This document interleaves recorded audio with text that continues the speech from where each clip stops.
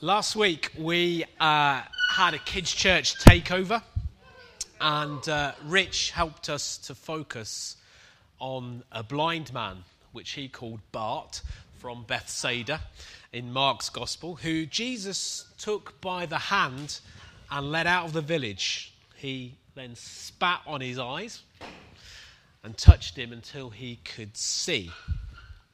This morning I want us to look again at another gospel account of another guy who was blind, who receives his sight. And so we're going to look at Luke chapter 18. So if you've got a Bible and you turn to Luke chapter 18, verses 31 to 43. Luke 18, 31 to 43. It's entitled, "A Blind Beggar Receives His Sight." As Jesus approached Jericho, a blind man was sitting by the roadside begging. When he heard the crowd going by, he asked, "What's happening?" They told him, "Jesus of Nazareth is passing by." And he called out, "Jesus, Son of David, have mercy on me." Those who led the way rebuked him and told him to be quiet. But he shouted all the more, "Son of David, have mercy on me." Jesus stopped and ordered the man to be brought to him. When he came near, Jesus asked him, "What do you want me to do for you?" "Lord, I want to see," he replied. Jesus said to him, "Receive your sight. Your faith has healed you." Immediately he received his sight and followed Jesus, praising God. When all the people saw it, they also praised God.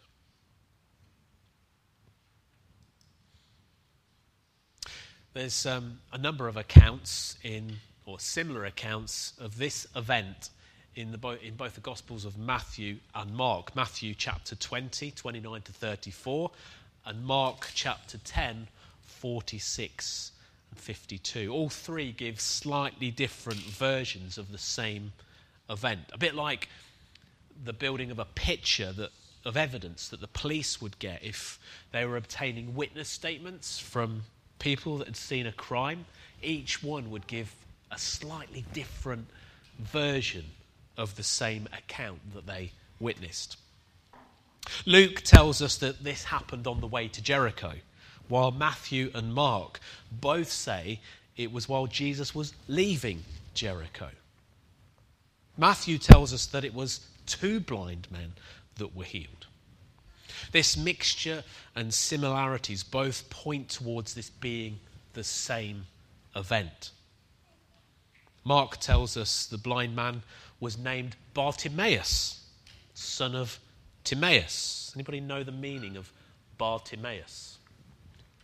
Well, Rich gave us a bit of a clue last week. He said that the word bar means son, like Beth means daughter of. Bar means son of. Bartimaeus means son of uncleanness. Son of uncleanness. Can you imagine having a name like that? Son of uncleanness. It adds insult to injury, doesn't it? He's already blind, and yet he's been labelled son of uncleanness. I wonder why he was given that name. Perhaps his parents were regarded as lawbreakers, outcasts, unclean, and therefore the blindness in their son confirmed God's judgment on them. In Luke's account, the blind man is not named, but he's given a job title: blind beggar. Just those two words enable us to visualize very quickly not only his disability, but also his employment status. He is without a job. He is unemployable without his vision. Both his condition and his position in society make him an outcast, unwanted, not needed. and alone. And it's not long before we get a glimpse at how people like him are looked down on by those in positions of leadership. Two things we do know about our blind beggar is that he has no problems with his ears or with his mouth. They work perfectly well. He's probably got really super hypersensitive hearing in his ears. It says it enables him to hear people moving past him. There's an air of excitement as the noisy, vibrant crowd approaches and begins to go by. And he asks, "What's happening?" This is different. This is unusual. I've not heard this amount of commotion before. What's going on? And people either in the crowd who could be bothered to speak to him, or perhaps other beggars he's sitting with him who can see, tell him that it's Jesus of Nazareth passing by. And here, right before this blind beggar, is a window of opportunity. He has no time to ponder or procrastinate, no time to sit on the fence. He has obviously heard of this Jesus, has been told of his miraculous power to heal the sick, raise the dead, cleanse those with leprosy, even open the eyes of the blind. Jesus hadn't come to town. He was passing by. There was not a moment to lose for this blind beggar. It was now or never for Bartimaeus. He couldn't bear the thought of Jesus passing him by, and so he seizes the moment. Verse 38 says, he called out, "Jesus, Son of David, have mercy on me." The thing is, he's been told that it's Jesus of Nazareth passing by. Nobody told him it was the Son of David. He was told it's Jesus of Nazareth is passing by. But he chooses to address Jesus not by the village where he comes from, but who his father is. Not Joseph, but David. Son of King David. Bartimaeus knows that the Messiah would be descended from Israel's royal line. Son of David is like saying son of the king. I wonder if he'd memorized Psalm 132. Psalm 132 verse 11 says this: "The Lord swore on oath to David as a sure oath that he will not revoke." Sorry, I've read that wrong. "The Lord swore an oath to David as sure oath that he will not revoke. One of your descendants I will place on your throne." And then verse 17, "Here I will make a horn," or strong one, "grow for David and set up a lamp for my anointed one." Even Matthew, the first chapter of Matthew, verse 1, it calls Jesus the Son of David. Just before Matthew sets out Jesus' royal line, the Son of David. And included in this shout to the King's Son is a request for mercy. The son of uncleanness calls out to the Son of righteousness. And he's not asking for new retinas. He's asking for restoration, cleansing, acceptance, for freedom. Mercy to this blind beggar is for the stigmatism to cease. Perhaps he's endured it all his life. Mercy for him is to be identified, valued, and loved as a son. Full stop. Not son of uncleanness, but son. Have mercy on me. This is him calling out for forgiveness, to be released from the curse that he's endured since childhood. Is that not our call? For God not to judge us or to condemn us or to pass us by. And God hears that call. Unfortunately, the voices of the cynics tries to silence him. It says, verse 39, those who led the way rebuked him and told him to be quiet.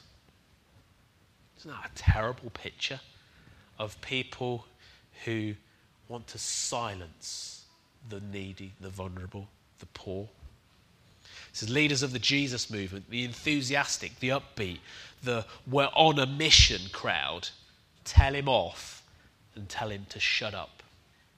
Be quiet, no eyes. Wind your neck in, nobody. Go and get a job if you can find one. And probably more offensive words than I can repeat here. How easy is it for leaders to write people off? To look at them and go, nah. And that's what happens here. How do we treat those who are less fortunate than us? Let's not write people off. But is he put off? Is he offended? Does he remain silent? No. His call becomes a shout. The volume goes up. He has no problem with his mouth. Even though his eyes don't work, his voice, his vocal cords work perfectly well. And those who tower above him are not going to rob him of this moment. But he shouted all the more, Son of David, have mercy on me. What a heart cry. Is this not the shout and prayer of every sinner who knows their need of forgiveness and mercy? Available only through Jesus. Jesus, the Son of David.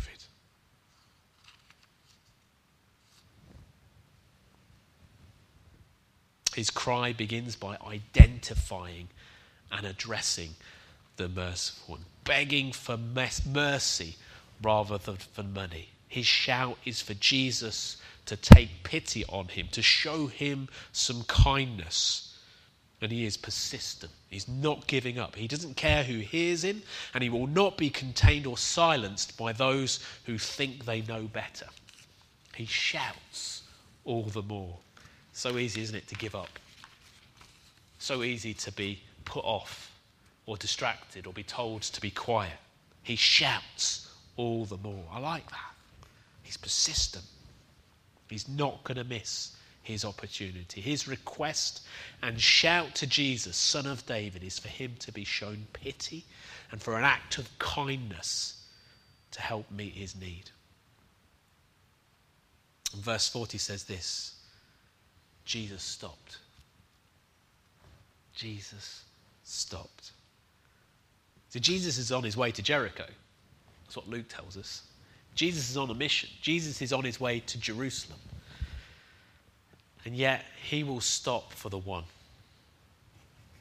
He's prepared to be interrupted. The people at the front leading the way don't want to be distracted. They're going for it. They're going for it. They're on it. But Jesus is willing to stop. He stopped for you when you called out to him.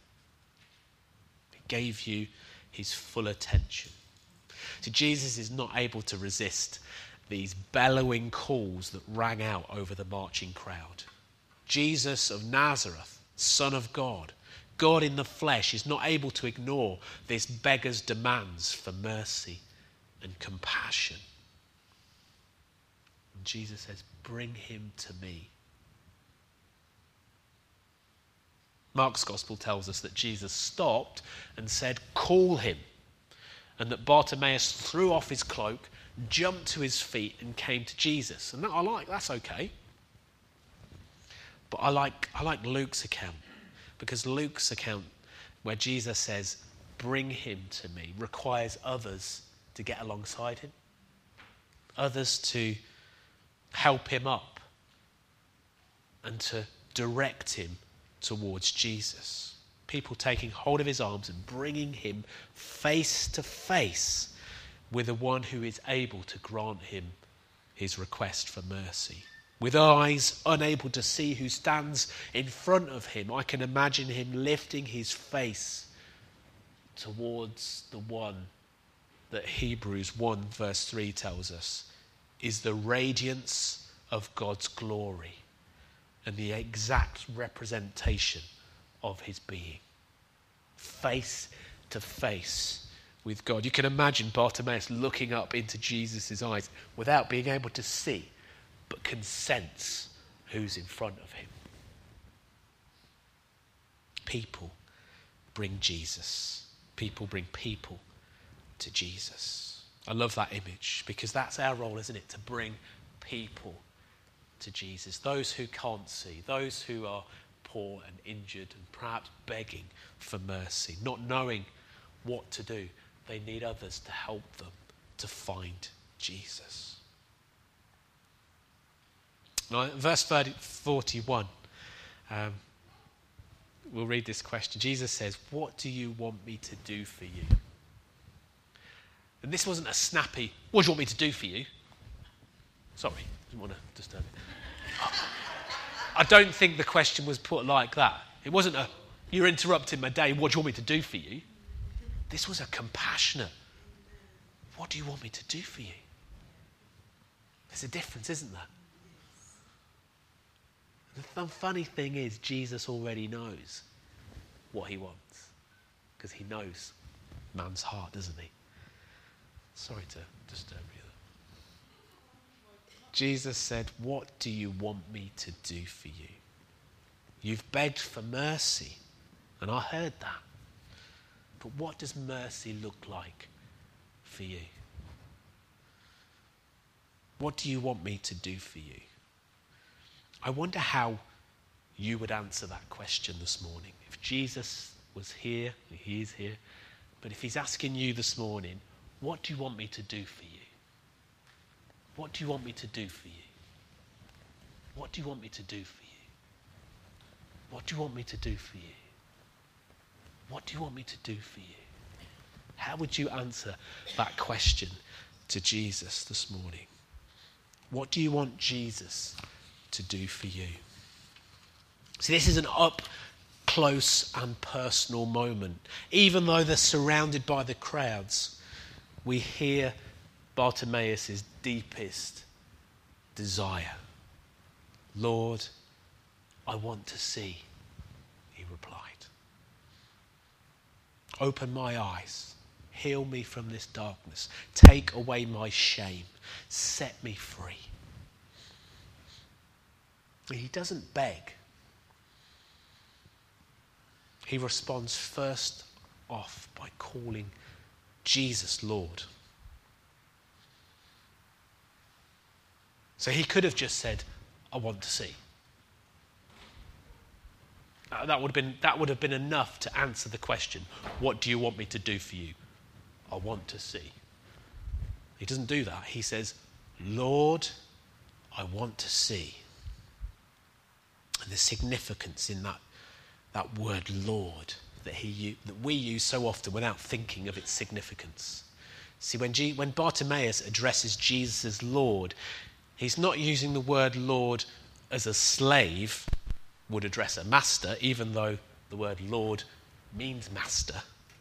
We've had people before that use the word master when they pray instead of the word Lord, because that's a cultural thing. They address Jesus as their master, and that's right, and that's proper. But Bartimaeus here is using the Hebrew word for Lord, which is Yahweh. Yahweh is the proper name for God in the Old Testament. So he's basically saying, "God, I want to see." Can you see the difference? God, I want to see. Right on that road, that dusty road with that crowd around them, he's calling Jesus God. He's saying, "God, I want to see." And you can see right into his heart the faith that is beginning to grow as as he's brought to Jesus. Without seeing, Bartimaeus knows that he is standing before God who has come to his begging patch as a man. God incarnate. God in the flesh. We've quoted this verse time and again, Hebrews 11 verse 1. Now faith is being sure of what we hope for and certain of what we do not see. You can apply that to Bartimaeus, can't you? Faith is being sure of what we hope for and certain of what we do not see. He hoped, he somehow knew in his heart that Jesus had the power to heal. Even though he couldn't see, his faith was being exercised in that moment. He can't see, but he's confident in the Messiah's power to open his eyes. We're coming near to the end. It won't be long.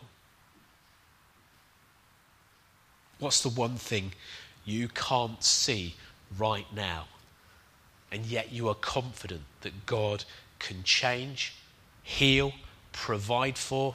You fill the gap. What's the one thing you can't see right now, and yet you're confident God is able to change it? Lord, I want a new home. Lord, I want to walk. Lord, I want a less stressful life.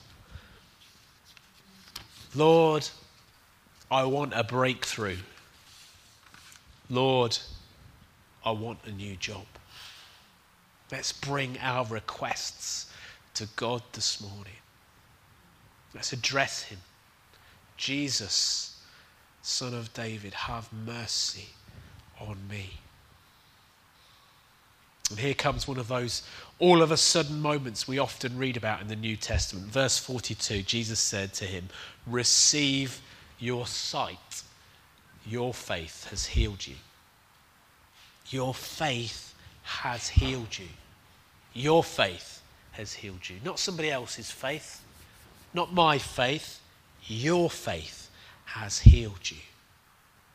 We see that phrase so often throughout the Gospels. Jesus seems to use it so many times. Your faith has made you well, or your faith has healed you. He said it to the lady that took hold of the edge of his garment.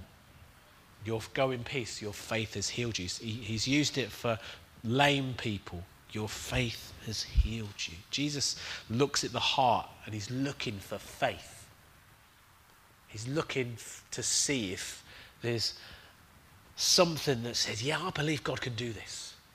Something that he can tap into to bring change. Taking God at his word, believing that he can do the impossible, persisting in asking for his divine intervention. Your faith, not somebody else's, your faith has healed you. What do you have faith for today that would make you call out to Jesus for mercy?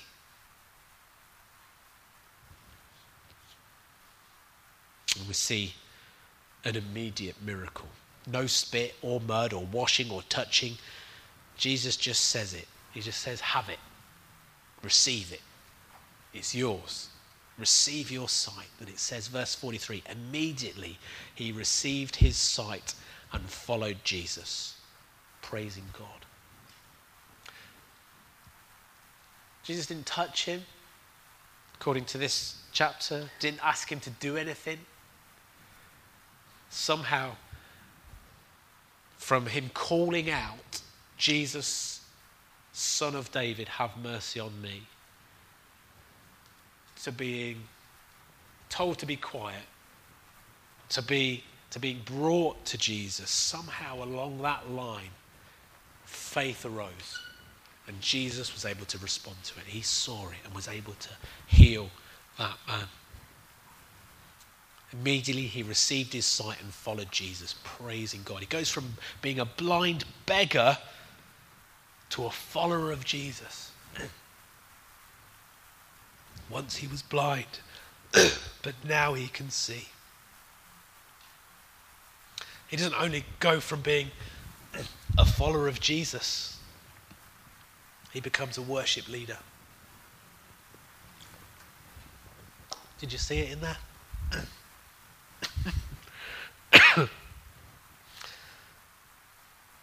Immediately he received his sight, he could see, he followed Jesus, became a worshipper. It says he praised God when all the people saw it. They also praised God. He became a worship leader. Isn't it wonderful? Praise and worship on the road to Jericho. I'm just going to ask you to stand this morning.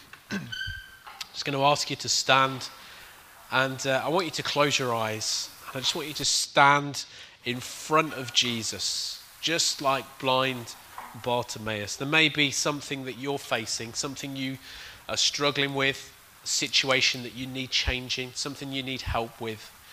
And we're just going to stand and we're going to call out to Jesus this morning. Jesus, Son of David, Son of God, have mercy on me. Have mercy on me. Jesus, you know what we are facing, each one of us. You know what we're going through. You know what has happened to us. You know how we are afflicted. You know everything about us. And you know the deepest desires of our heart.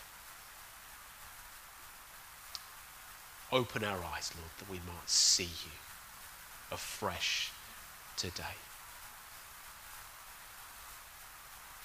Jesus would want to say to you this morning, what do you want me to do for you?